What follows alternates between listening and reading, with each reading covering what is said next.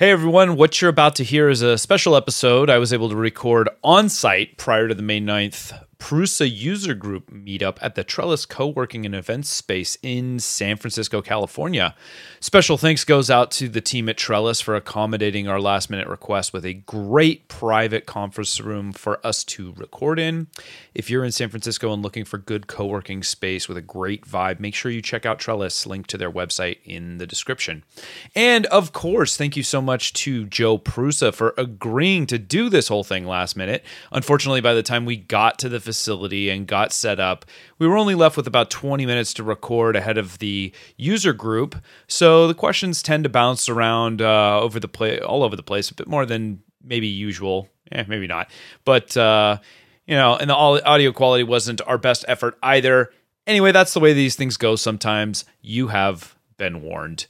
Hopefully we can get Joe back at a later date and Andrew can get involved as well so we can dig in deeper with him. But that said, on with the show. Enjoy. Check. Check 1, 2. Get it? Get in there and get that radio voice. Hello, everybody. Wow. This is like Joe Rogan. This is really special for me because we started this podcast and we're 56 episodes in now, so we've been doing it the better part of a year. So we're already starting. Over a year. We're going. We're just going right for it. It's very casual. Hello, everyone. Yeah. Ladies and gentlemen, we're in the presence of greatness today. We're doing a Maker That Money Express episode before the second Prusa user group meeting of 2023 here in San Francisco, California. But with me, if you don't recognize that sultry voice, is Mr. Joe Prusa, the head honcho of Prusa 3D, Prusa printers, Prusa polymers, Prusa all of it. Welcome. Thank you for being with us. Thank you for inviting me. Yeah, this is special for me because as I was starting to say, we talk about on this podcast turning your hobby into your jobby, as we like to say, and I can't think of anybody that's better encapsulates that than you, right? I mean, you have to think back a ways now. Mm-hmm. Yeah, it was just crossing my mind that it is so long time ago that it's difficult to fish the memories because I started when I was at the university, or just before I started on the university when I was 19, and that's 14 years ago. Oh my gosh, such a young buck at the time. Well, you know what? We love a good origin story. So do us the honor, if you would, of trying to go back in time that far and think about the point where you got started. Tell us the origin of Prusa. And then at what point did you decide, you know what, there's a business here? Yeah. So first, before I start, if somebody would like to know more of the history of our company, yes, we've made a beautiful video. It was called Road to 100,000 Printers. I've seen it. And it's the best video we've ever put out. Nicholas, who's here with us, he hated it because we were doing it for like over 3/4 of a year. But it's the best way to feel our company. Yes. And now to get to how I started. So I was a lot into music. I was DJing and doing all that stuff. Yeah. But I wanted to do a little bit more, so I got into building my own controllers for music. And at one point, I needed to make knobs and faders, little twisty things. Of course. And that's how I found out about 3D printing. And man, has it been a ride since. Right? Yeah. And so I decided to build a rep. Back then, the hottest new thing was it's now called Salesmandel, but it was so complicated, and I was so lazy to get all the parts and all that stuff. But we succeeded. But on the way there, I was already making it simpler from the stuff I could get, at my small city in the center of Czechia. Yeah, and I've been lucky enough to actually be to Prague and see some of that, and actually got to go out for I believe it was the first Prague Maker Fair in 2019. Yeah. And you told me something at the time that stuck with me about it, and what made it seem very unique.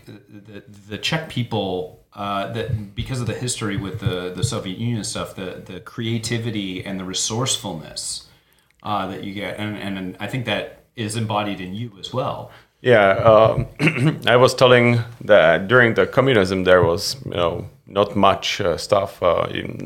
Not everywhere or not everything was available, and I always fondly remember my childhood because at the village with my grandparents, my granddad, he built his own tractor from the scraps he could get from everywhere. Yeah. And I still need to find that tractor and get it to family history. Yeah, to preserve it. And speaking of family, this is a family business for you. I know your brother is involved. Can you talk a little bit about the story about when you decided to start involving your family with the project? So it was basically from the very beginning, because Michael, he has a little bit of a different set than me. He is much deeper into the electronics. Yeah. So we complement each other. And there's also a third Prusa, Andrzej. Yeah. But even though we have the same name, we are not brothers or not related. But over the years, I would say he is kind of the family. He's become a brother. Yes. Yeah. And it's a great story. So think back to the early days. We're talking about 2012, is it? So when you were 19 in university, when would that have been? I was going to University of Economics in Prague. Uh-huh. And but during that time I was already, I published Prusa Mendel, and people started to build it, and I got invited to events all around. Yeah. So I was flying everywhere, and I was, printing some printed part kits for the people around the planet. Yeah. And I managed to meet a couple of bad professors at the university, and I was like, yeah, okay, I'm calling quits. I signed out that I'm finishing the university, and I started the company. So, did you actually complete your degree? No. You're a dropout. I mean, and that's actually a term of endearment for a lot of business people, right? So. Yeah, but I mean, I don't like when it's used by young people. Hey, I don't need to finish the university. Look at Josef. Yeah. I mean, if you have something ready, yeah, to do instead of finishing the university, then go ahead. But if you don't know what to do, yeah, then I would say it's a good thing to finish. Absolutely. So did you always have a business mindset, or were you more into the technology and then you had to do the business to get this off the ground? So we were kind of lucky because our father, even though our family was persecuted during the communism, my parents, my dad, he could never go to any school. He always could do only manual labor, uh-huh, and they took my grandparents their house and all that kind of crazy stuff. But his mindset was very entrepreneurial. Uh-huh. So right after the Velvet Revolution, he started to do business immediately. And did you inherit some of that spirit from him then? Yeah, and we grew up in it. Yeah. And for a lot of my people my age, it was difficult to get the inspiration. So I would say we as a country are now getting more of the entrepreneurial spirit. Yeah. Yeah. So staying on that for a second, would you say that it's not common? Entrepreneurial spirit is not common with the Czech people, or was not at the time? Yeah, but I don't think it is not that bad as it may sound, right? Okay. But as as the younger people, they see all we watch the same shows as you see as you watch here. Yeah. Right. So the young generation kind of knows how to what is the like the American spirit, for building companies and stuff like that. Would they watch Shark Tank and yes. That's what I mean. So now I would say it's it would be the same. Would you say that there's more tools now in place to help with funding and education and other resources for getting started as a startup?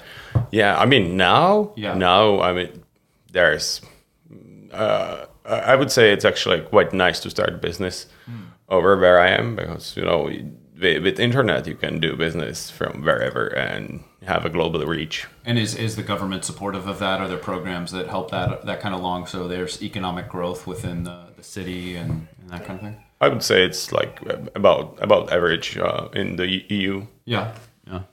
So again, let's say, I know we're kind of jumping around in time and stuff, and we don't have a lot, but at what point can you remember, you were printing parts for other people and all that stuff. Do you feel like it just, you kind of stumbled into it becoming a business? Yeah. At no point did you ever say, I was going to start this as a business. It just became that, and you've been doing it ever since. Yes. And so when you first started, it was you and Michael.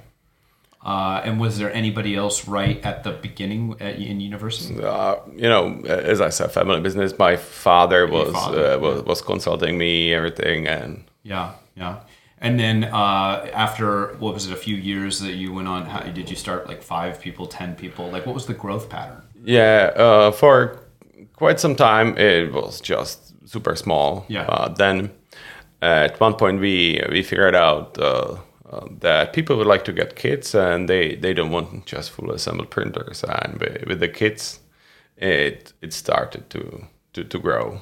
And do you feel like that's been a better experience for people because they're actually understanding the printer, they're putting it together from nothing? I would say so, yes. Yeah. And not many companies are trying that now. Yeah. I mean, the Waron definitely it's a wonderful build experience. Yeah. But I would say we are way more approachable, because you can build our machine over the weekend. So it's a nice little project. And it's a good experience. I've built quite a few of them now, and I will say it's a very enjoyable experience. You have a very talented team that have put together amazing guides, and I know it's evolved over the years, but. Yeah, I would say, it's much easier than some of the Lego Technics kits if you've built some of the like more complicated cars and the bigger stuff. I would agree with that. Because a lot of times when I was doing Lego, I realized I didn't have the angle that I wanted and whatnot. Yeah. Your photographers are very thorough. Your engineers are very thorough. So moving on, you at some point you actually had to create a business entity and all that. Was that something that you did, or did you take on partners? Was that later on? I started Prusa Research, but it's so long. I don't remember the details. I mean, I had a lawyer to help me set it up. But the beauty of it is, like all entrepreneurs, you realize even if you don't know, you're smart enough to figure it out, and you did what you needed to do. Yeah. So there's one point from this. We bootstrapped everything. Yeah. So there was not some investor coming at the beginning who could help out with all this legal stuff. Yeah. And it's been a steep learning curve. For sure. I'm bootstrapped myself, and I know that that's painful. Can you recall any time in that you felt that things were not going well and you felt like you wanted to give up? And I mean, if you are running a business, there are just rare moments where it seems to you as an owner, if you care, it seems like it's always like falling apart somewhere and you need to fix it immediately. But that's with every business. Sure. And what do you feel like you've learned over the years that has allowed you to become more calm and have more faith that you'll wake up tomorrow and you'll do better? I would say, I would say that comes with an age. Just experience and age, huh? Yeah.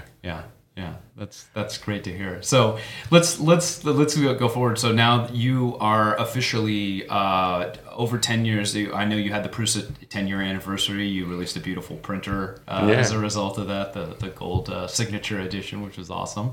And looking forward, you're at. Can you say how many employees you're up to now, just so people have a sense of the size of the company? I don't know the exact number, but it's over 800. So you're closing in on almost 1,000 people. You have a very large facility. Yeah, and we are now looking to hire another like 100 people. And that's not including alpacas or other animals either. Yeah, but 3 alpacas and 3 sheep, that doesn't add up that much. But we have I think 16 beehives, 16 bee colonies. Yeah. So that would add up. A lot of thousands. For sure, if you add all those bees together, that's quite a bit. Well, that is a really fun aspect about your company too. I like that you. It's a beautiful space. You don't take everything so serious. It's not so business. There's a lot of fun happening. A lot of projects. It seems like you do a good job of encouraging your employees to develop. I know there's a Prusa lab that you have downstairs that you guys started, which is awesome, so that you can help nurture future.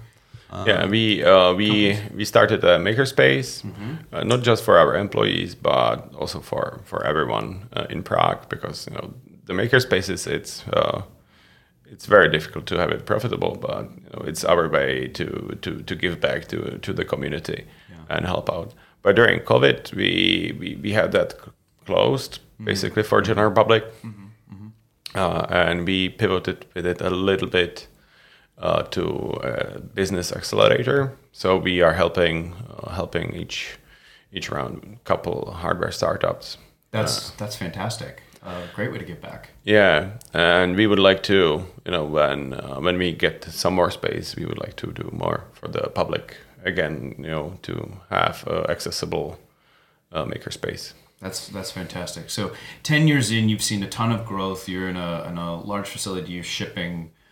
I'm sure you can't share the actual numbers, but quite a few.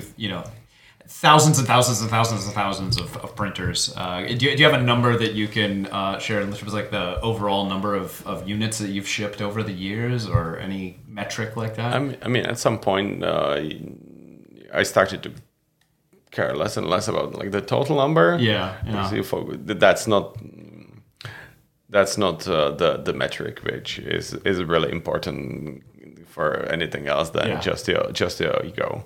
I just want to give people that don't necessarily know Prusa printers a sense of scope in terms of how far you guys have actually grown, because you are probably the biggest in the certainly in the hobbyist space. So we are. It is. It depends on the metric, right? We are definitely not the largest on the number front. Yeah. Because we cannot compete with Chinese, which are making the printers. Basically, we cannot even buy the parts for the cost. Right. So how do you compete then when you position your guys up? Yeah, but I would say that we would be one of the most healthy companies in 3D printing. Maybe that's the way to go. I would agree. So I know we've got to get to the user group thing. So I want to close up, but I want to say, what are some goals or some things that you look forward to just in the future? Now that you've come this far, you're encouraging you've acquired other companies, you've seen phenomenal growth, you've employed. What gets you excited in the future? Well, that is for the whole podcast, because with such a big company, and as we are not building it to exit. Sure. We are building it for to pass it to the next generation. Yeah. So that means that you are doing very long-term goals. Yeah. You are building like with the polymers and all of that stuff. But I cannot tell you what we plan next.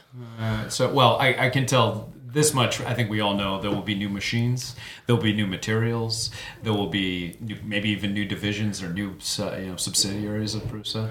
Yeah, but I mean, if you come to Prague, I'll show you some sneak peeks. Oh, that's amazing. Well, Joe, I want to thank you for spending the time doing a little history thing. I will put a link to the video that you referred to so people can see the storied history that Prusa has. This has been really special, and why don't we wrap it up here and let's go say hi to some people that came to meet you here for the Yes, maybe we can get just a little bit more info about the PUG meetups. Yeah. So tell us about the PUG meetups. So with all what is happening in the online world, I think it will be even way. It will be a different thing in a year because of all the AI and everything. It will be just chatbots arguing with other chatbots. The experience, and so to mitigate that. So not to mitigate that, but I think people will value the personal contact much more. Yes. So that is why I wanted to start to do in-person meetups, and I mean just the feedback from the New York one was amazing because the guys coming in, they never had a chance to get so many new 3D printing friends. Yeah. Without all the online hate. Yeah. Well, I don't know about you, but I find the whole reason I go to all these events is because it's so energizing to actually interact in person, like you said, after all the hate online. And that's very important even for us and my team, because everyone is in a great mood after that, and they feel that they have the energy to do what they do for another year. Fantastic. Well, we'll put links in future ones. There is one more coming up on Thursday in 2 days. That's May, at the time we're recording, it's the 9th today. It'll be May 11th in Seattle. So if you're listening to this and can catch that one, that's fantastic. And I'm sure there will be even more in the future. Yes. So keep an eye. This is the first trio of events. Yeah. And then we will turn how we want to do the next ones. And I expect some more international, perhaps. And other. Some we can't forget about Europe or Asia, and we have users everywhere. Yes, you do, and you heard it here first. Just expect more of these great meetups, and thank you for what you do for the community. And I'm excited to see what's in the future. Yeah, thank you for inviting me. Yeah, all right, brother.